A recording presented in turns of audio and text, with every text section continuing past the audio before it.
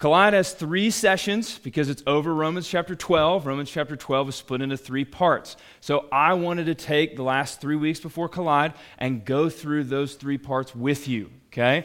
This is the 3rd and final part, all right? And then after this, we'll have a couple weeks off for different things that I'll explain later. And then in March, high school will be together for the big issue, okay, dating and relationships. And then middle school, you guys will go into the other building and be with Lauren a couple weeks, Brett Baskin a couple weeks, and talk through the lies that people tell us about Christianity or lies that Christians believe. It should be an awesome, awesome series.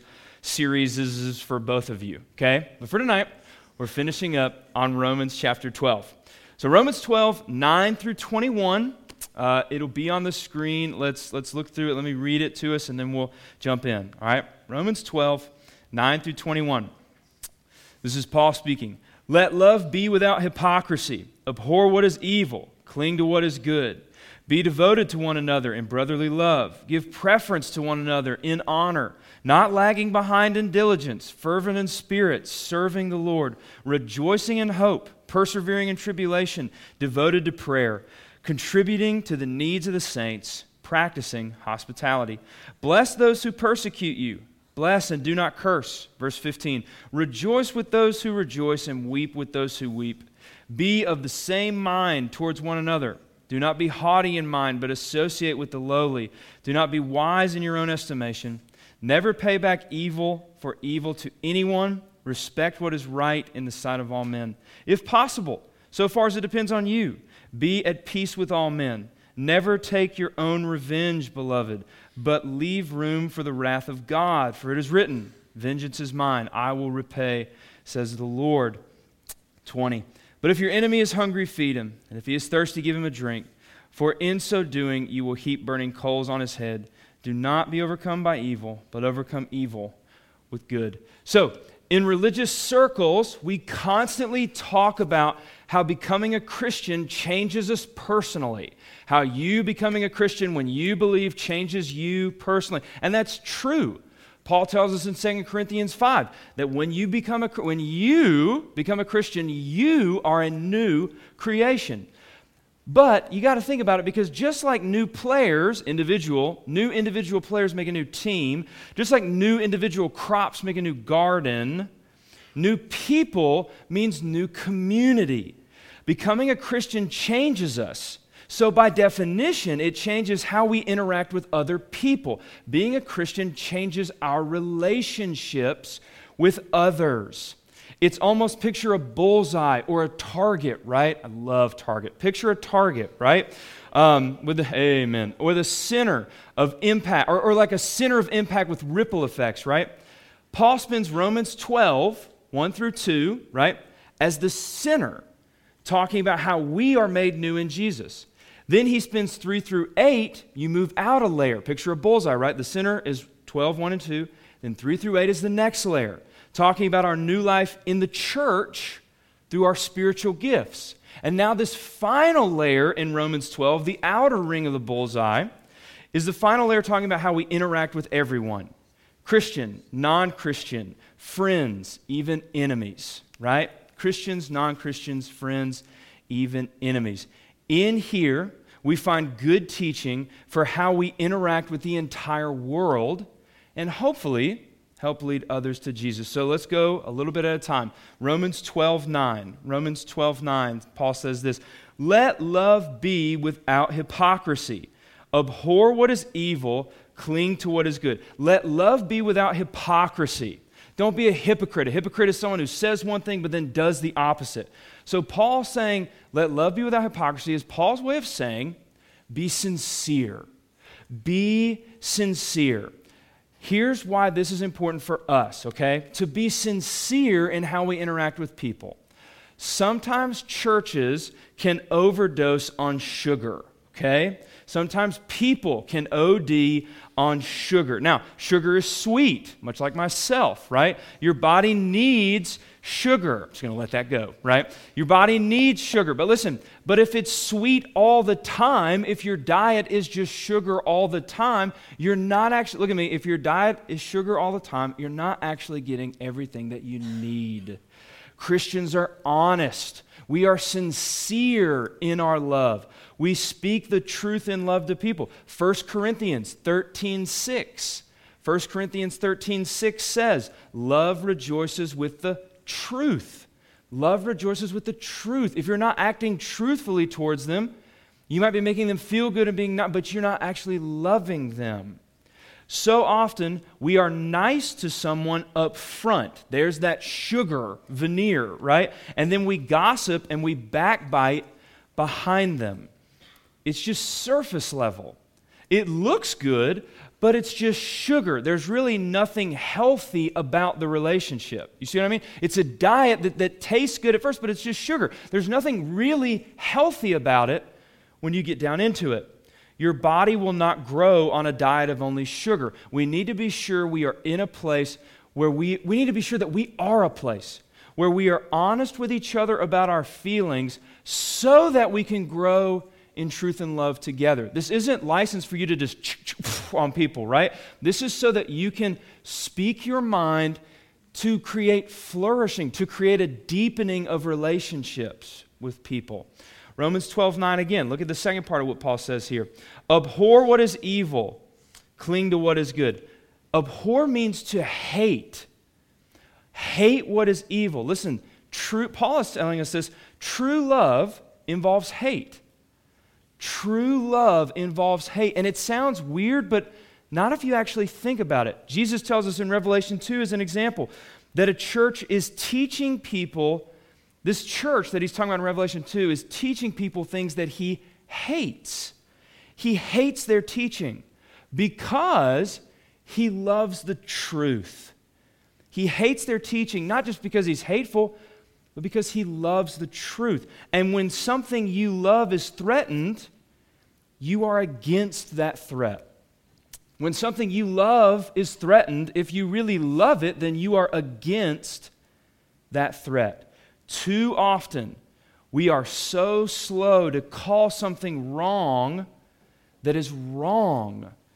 But here, Paul tells us this is a necessary part of love. It's a necessary part of love.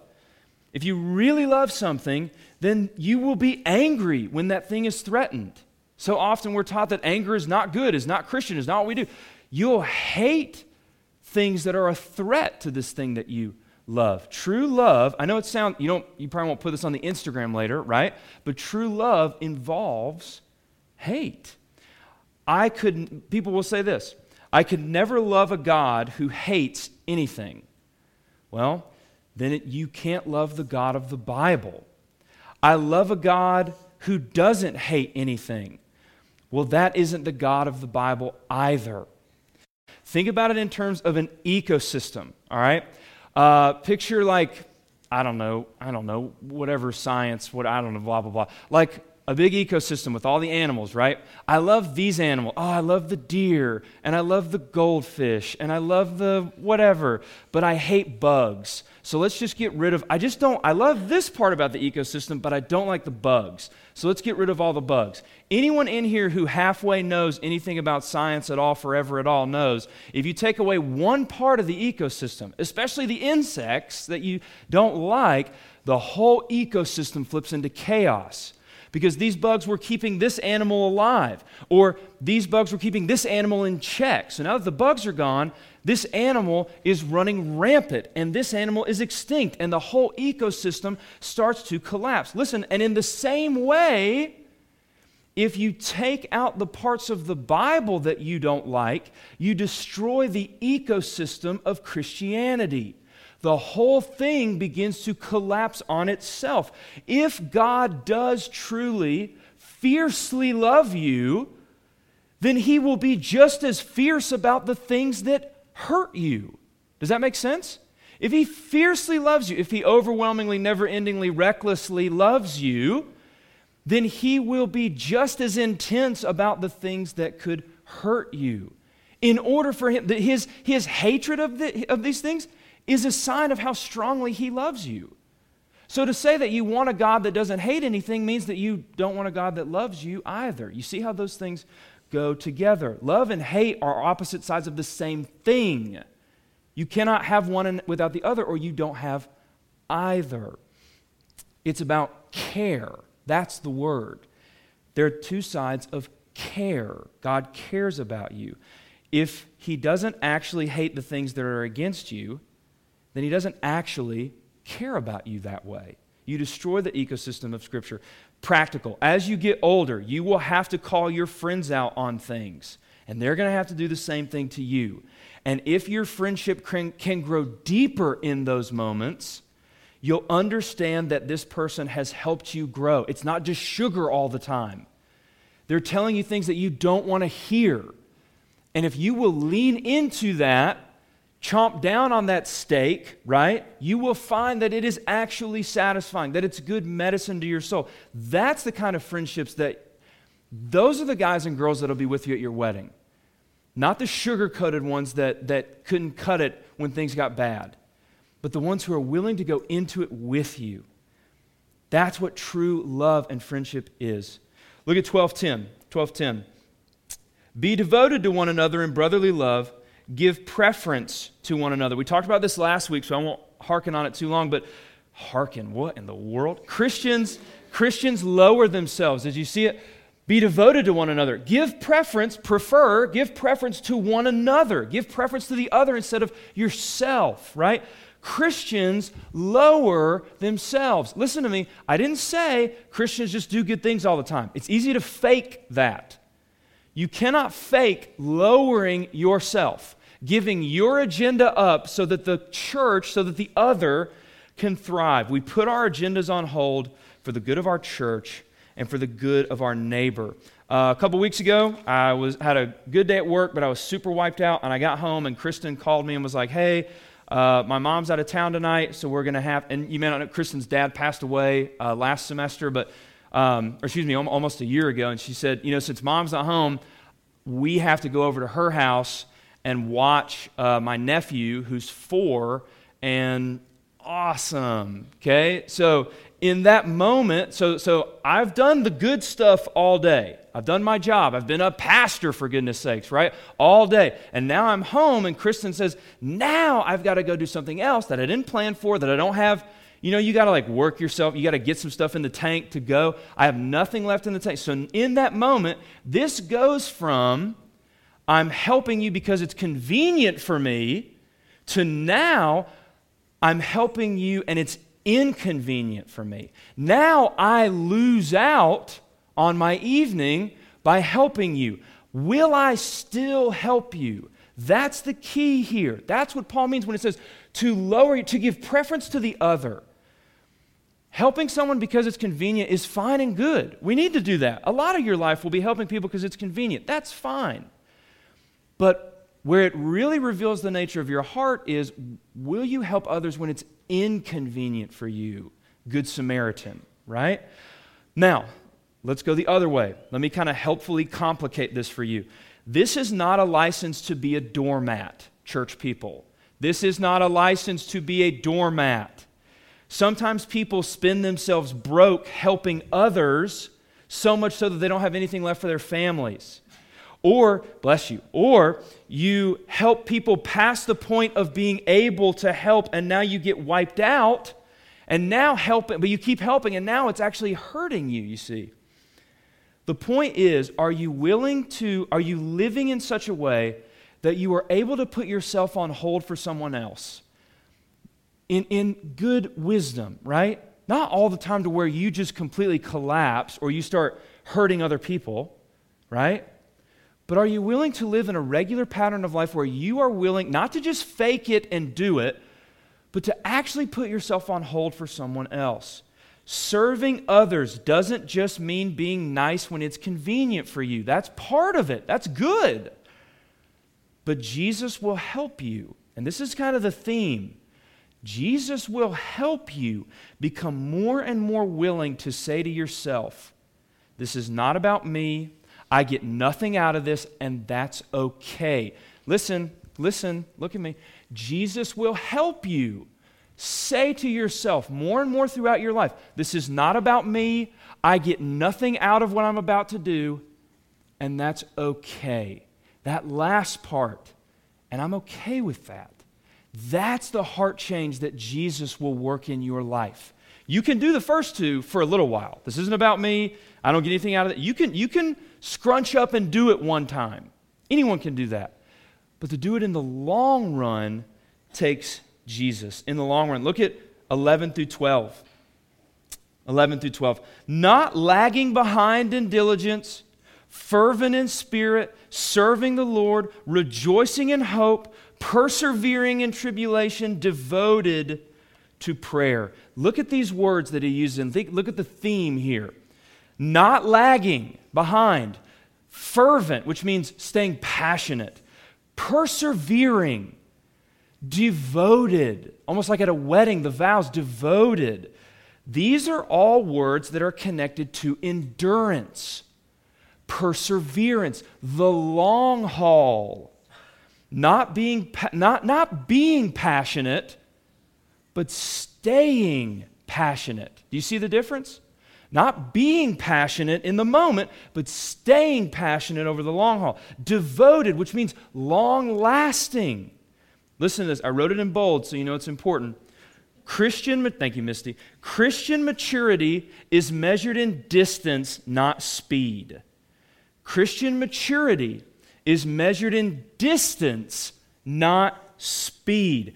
Distance. It takes time to go far. There is no other way around it. It takes time to go far in the Christian life. Speed leads to burnout.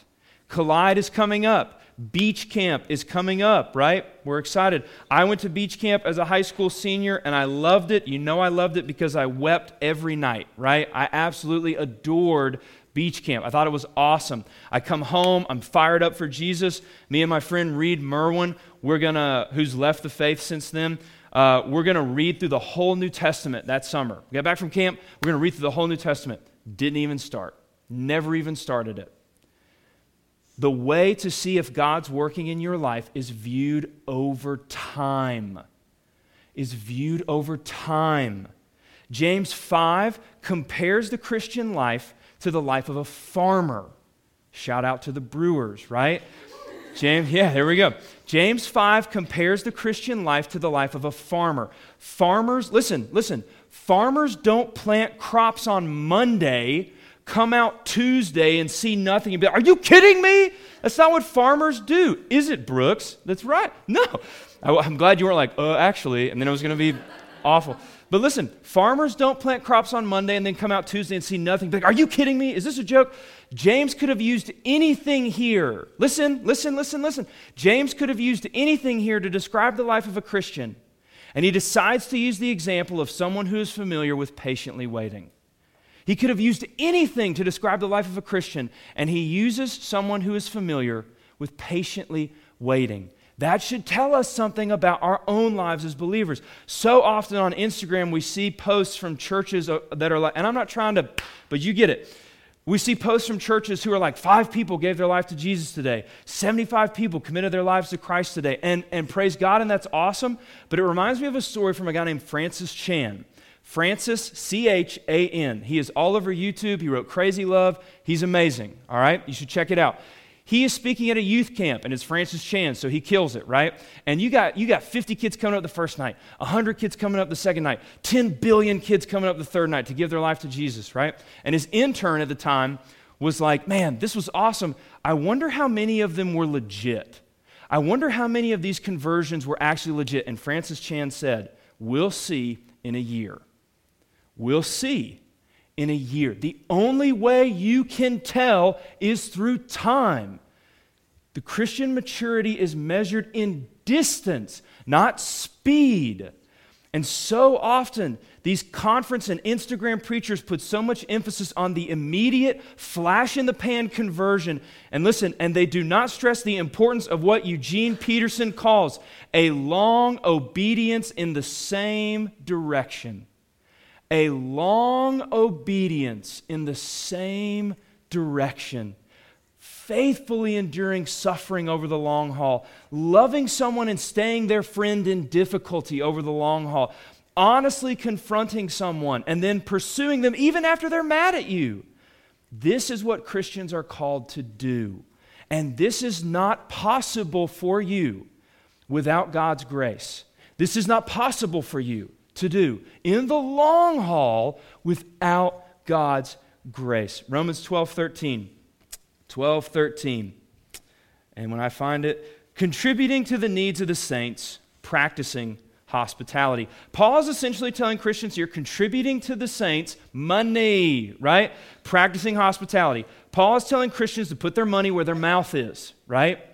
Shout out 1988 when people said that, right? Put their money where their mouth is, okay? If you really believe, now this is what he's saying, if you really believe that you are saved by grace through faith, why are you spending so much time as if money is all that there is?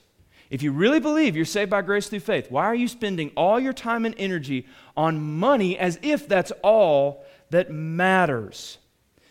Give your money. And some of you are like, Ryan, I'm 12. I don't have money to give. That's a fair point, right?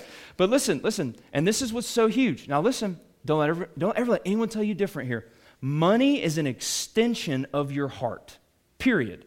Money is an extension of your heart. And you can practice giving your heart away at this age.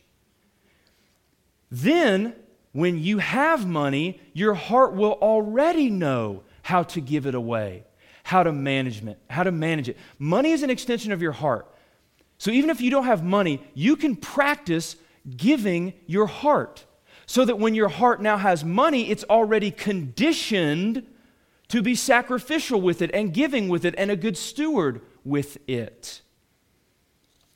How can you give your heart for ministry tomorrow, tonight? Is it time with your family instead of being locked away in your room on your phone? Is it asking the kid with no one to sit with to come and sit with you tomorrow at school? I'm surprised at how many new people in church don't then reach out to other new people. How many new people at school don't then reach out to other new people. You know what it was like, right? You know what it was like. Is it telling someone at school who just endured a loss that you're praying for them? How do you reach out to someone with the gospel? This is something that we try to learn all the time. How do you share the gospel with someone? The key is to look for avenues. And one of the key ways is suffering. If someone in your life is going through suffering, this is a quick, good way to bring the gospel to them, to tell them you're praying for them. And last one, is it spending time with God and praying on your own? Maybe you don't really have anyone to give to. Well, give to God. Sacrifice, read and pray to Him. 13 also says to practice hospitality. We are to give what we have, our time, our money, our friendships to those in need, to those who may not be able to give back to us. A couple more and then we'll be done. All right, we're going to do some Bible hopping a little bit. So be sure you stretch. No one needs to pull a hammy on a night like this, right? So we're going to go Romans 12, 14. Then we're going to look at 17 and then 19 through 21. So 14, 17, then 19 through 21, okay? It's not too bad. 14, and you'll see the theme here. Bless those who persecute you. Bless and do not curse. Now 17, never pay back evil for evil to anyone. Respect what is right in the sight of all men. Then 19 through 21. Never take your own revenge, beloved, but leave room for the wrath of God, for it is written, vengeance is mine, and I will repay, says the Lord. But if your enemy is hungry, feed him, and if he's thirsty, give him a drink.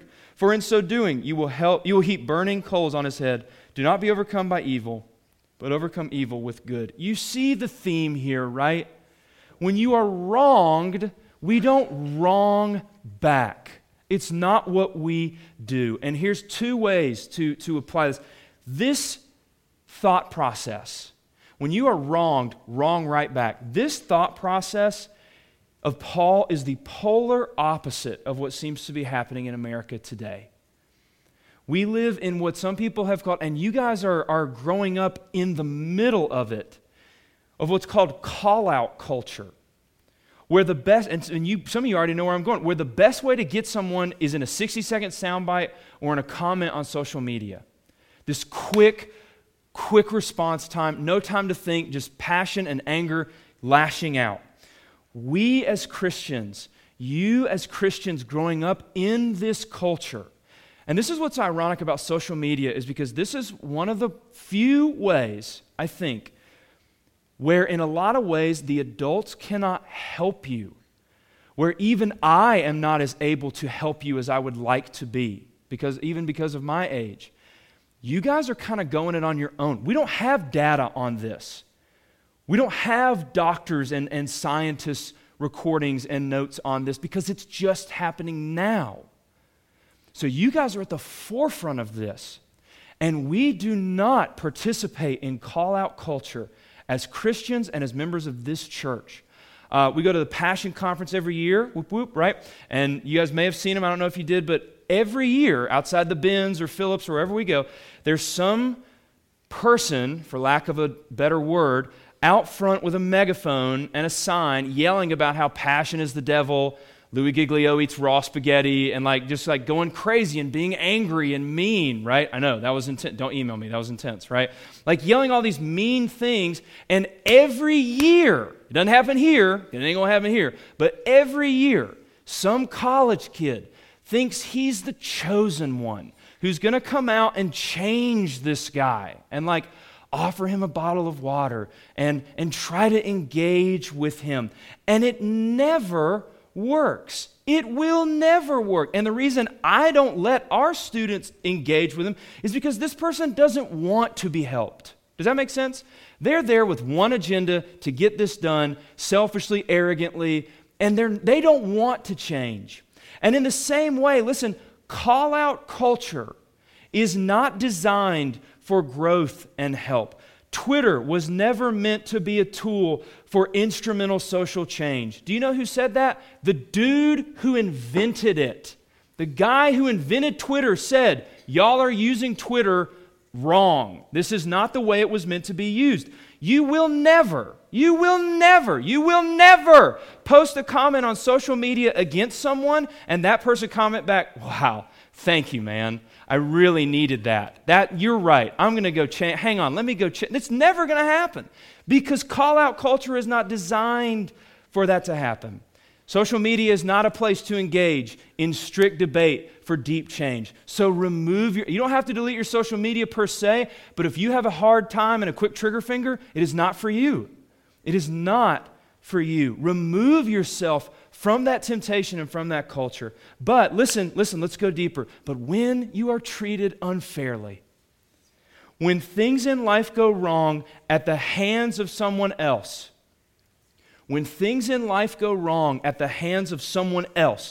everything in your being and mine is going to want to rush in and do the polar opposite of what Paul teaches here. When someone else wrongs you, every fiber of your being is going to want to do the opposite of what I just said. It's going to creep in and poison you. You won't be able to rest until you get them back, until you get the last word, until you gossip about them when they're not here, until you've hurt them the way they have hurt you. Listen, until you've hurt them the way they hurt you. But Jesus says, you don't have to hurt them because I was hurt for the way that they hurt you. I was hurt for the way that they hurt you. The punishment that you want to dole out on them has already been served, and it was doled out on me for them. I was crucified. I paid the penalty for their sin, so bring your hurt to me. As Christians, we do not repay evil for evil. We do not take revenge. We take our pain to Jesus. As Christians, we do not repay evil for evil. We do not take revenge. We take our pain to Jesus. It has to go somewhere. Your pain has to go somewhere. You are not a robot, I don't think, right? You will have to take that anger somewhere. You must take it to Jesus. Listen, you must take it to Jesus before it spills over. This is not saying that anger is bad. We just talked about that. This is not saying that you have to be a doormat and let everyone walk over you. No, listen to me. You are allowed to tell someone that you do not appreciate what was said about you, or you do not appreciate what was done to you. Speak the truth. But verse 19 is not about speaking the truth. Verse 19 is about revenge, about rubbing their face in it, about showboating and letting the other guy know it. Listen, we don't do that. We don't do that. Why? Because listen to me, because our leader washed the feet of the man who killed him. Our leader washed the feet of the man who killed him. And I don't want to get too deep into this, but it's pretty clear based on that point in the evening that Satan had already taken possession of Judas. So let me ask you, whose feet was Jesus really washing there? Maybe. I don't know yet. But I want you to think about that. Either way, our leader washed the feet of the man who killed him. So listen to me. How can you say, and so when someone burns you in sports or in a group or as friends or on social media, listen to me. How can you say you follow Jesus and want to get somebody back when the one who you follow humbled himself like that? You see what I mean? The one who you claim to follow humbled himself like that, washed the feet of the guy who killed him.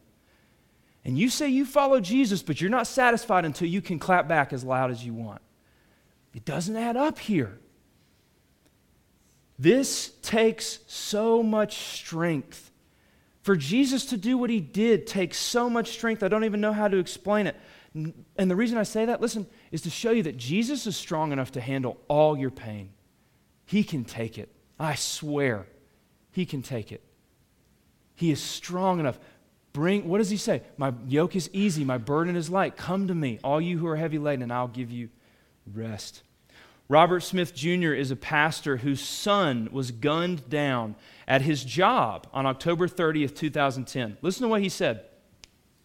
He got the call that night with his wife. While I was weeping that night, the Lord kept me and my wife. The Lord kept them. His grace helps us not to seek revenge. How did the Lord keep him? Listen, in the midst of that moment, when it was so easy, think about how, if anyone else has an excuse, right? When it was so easy to hate and be vindictive, God conditioned my heart and did something that only he could do. God enabled me to forgive the murderer, to love the murderer, and to still communicate with the murderer. And I believe that one day he will be redeemed and one day worship at the throne next to my son and worship the God who gave his life that all of us might be saved. Think about that. You cannot do this immediately. You can't just flip that switch. You need a long obedience. You need to endure by God's grace, just like Paul already talked about. Listen, when hate is constantly following you, when it just burns you what was done to you and it won't let go, you might be able to get it together for a moment and say no, but it will not last unless God changes your heart. If someone took Kristen from me, I have no idea how I would do that. But look at what he said. Listen, the Lord kept me. God conditioned my heart. God enabled me to love the murderer, to still communicate with the murderer. That's not a quick thing. He's still communicating with the murderer. They write letters with his son's killer. That is not a quick thing. This is a devoted, long obedience, Romans 12. God's grace gives us the strength for long obedience. Anyone can hunker down and get through it one time. But God gives us the strength and the changed heart to be faithful over the long haul. Listen to me. This stuff that I'm teaching you is not behavior modification. It's not. Stop doing this and stop holding a grudge and start enduring. Stop doing this and start doing this. Start giving away all your money over time. Start doing this. You listen to me. Look at me. You just came back from the bathroom. We're all still here. We're okay. This is not behavior modification. Listen to me, because you can't do this. I can't do this. What good am I if I tell you to do something that I can't even do? God's grace gives us the strength to do this. This is what happens as a result of God's grace. Remember, this is Romans 12. Paul has spent 11 chapters, over half the book, laying out the gospel before he starts telling you what to do. Because if you don't know the gospel, you can't do Romans 12. This is the gospel. This is God changing your heart so that these things are now possible. Imagine being able to let go of that anger, letting go of that lust. How awesome it would feel. Only through God's grace can we do it. Last one, and I just felt like you guys need to hear this one. Romans 12:18. 12:18, and then we'll be done.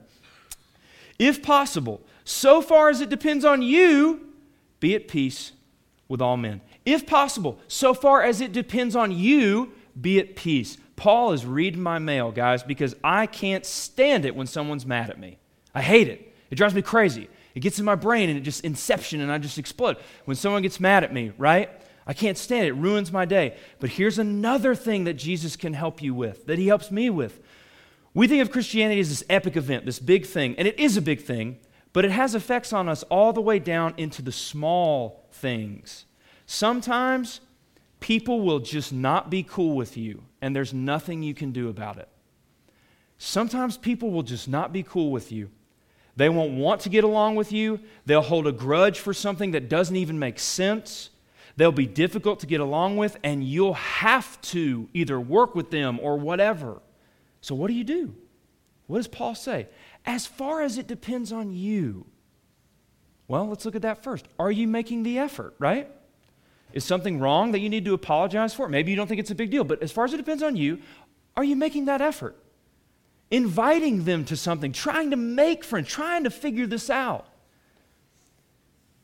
Again, will you speak the truth in love? Hey man, let's talk about this. Bob and I have worked together for almost 6 years now, and we've kind of gotten into it twice.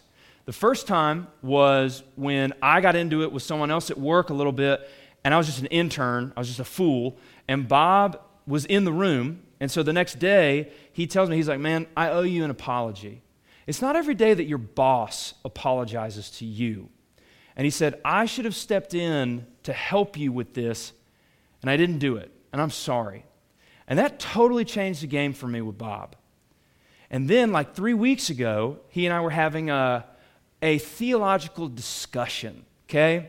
And we kind of got into it a little bit, and I'm not super proud of it, but whatever, okay? We got into it a little bit, and it just ended on like a ugh kind of thing, you know what I mean?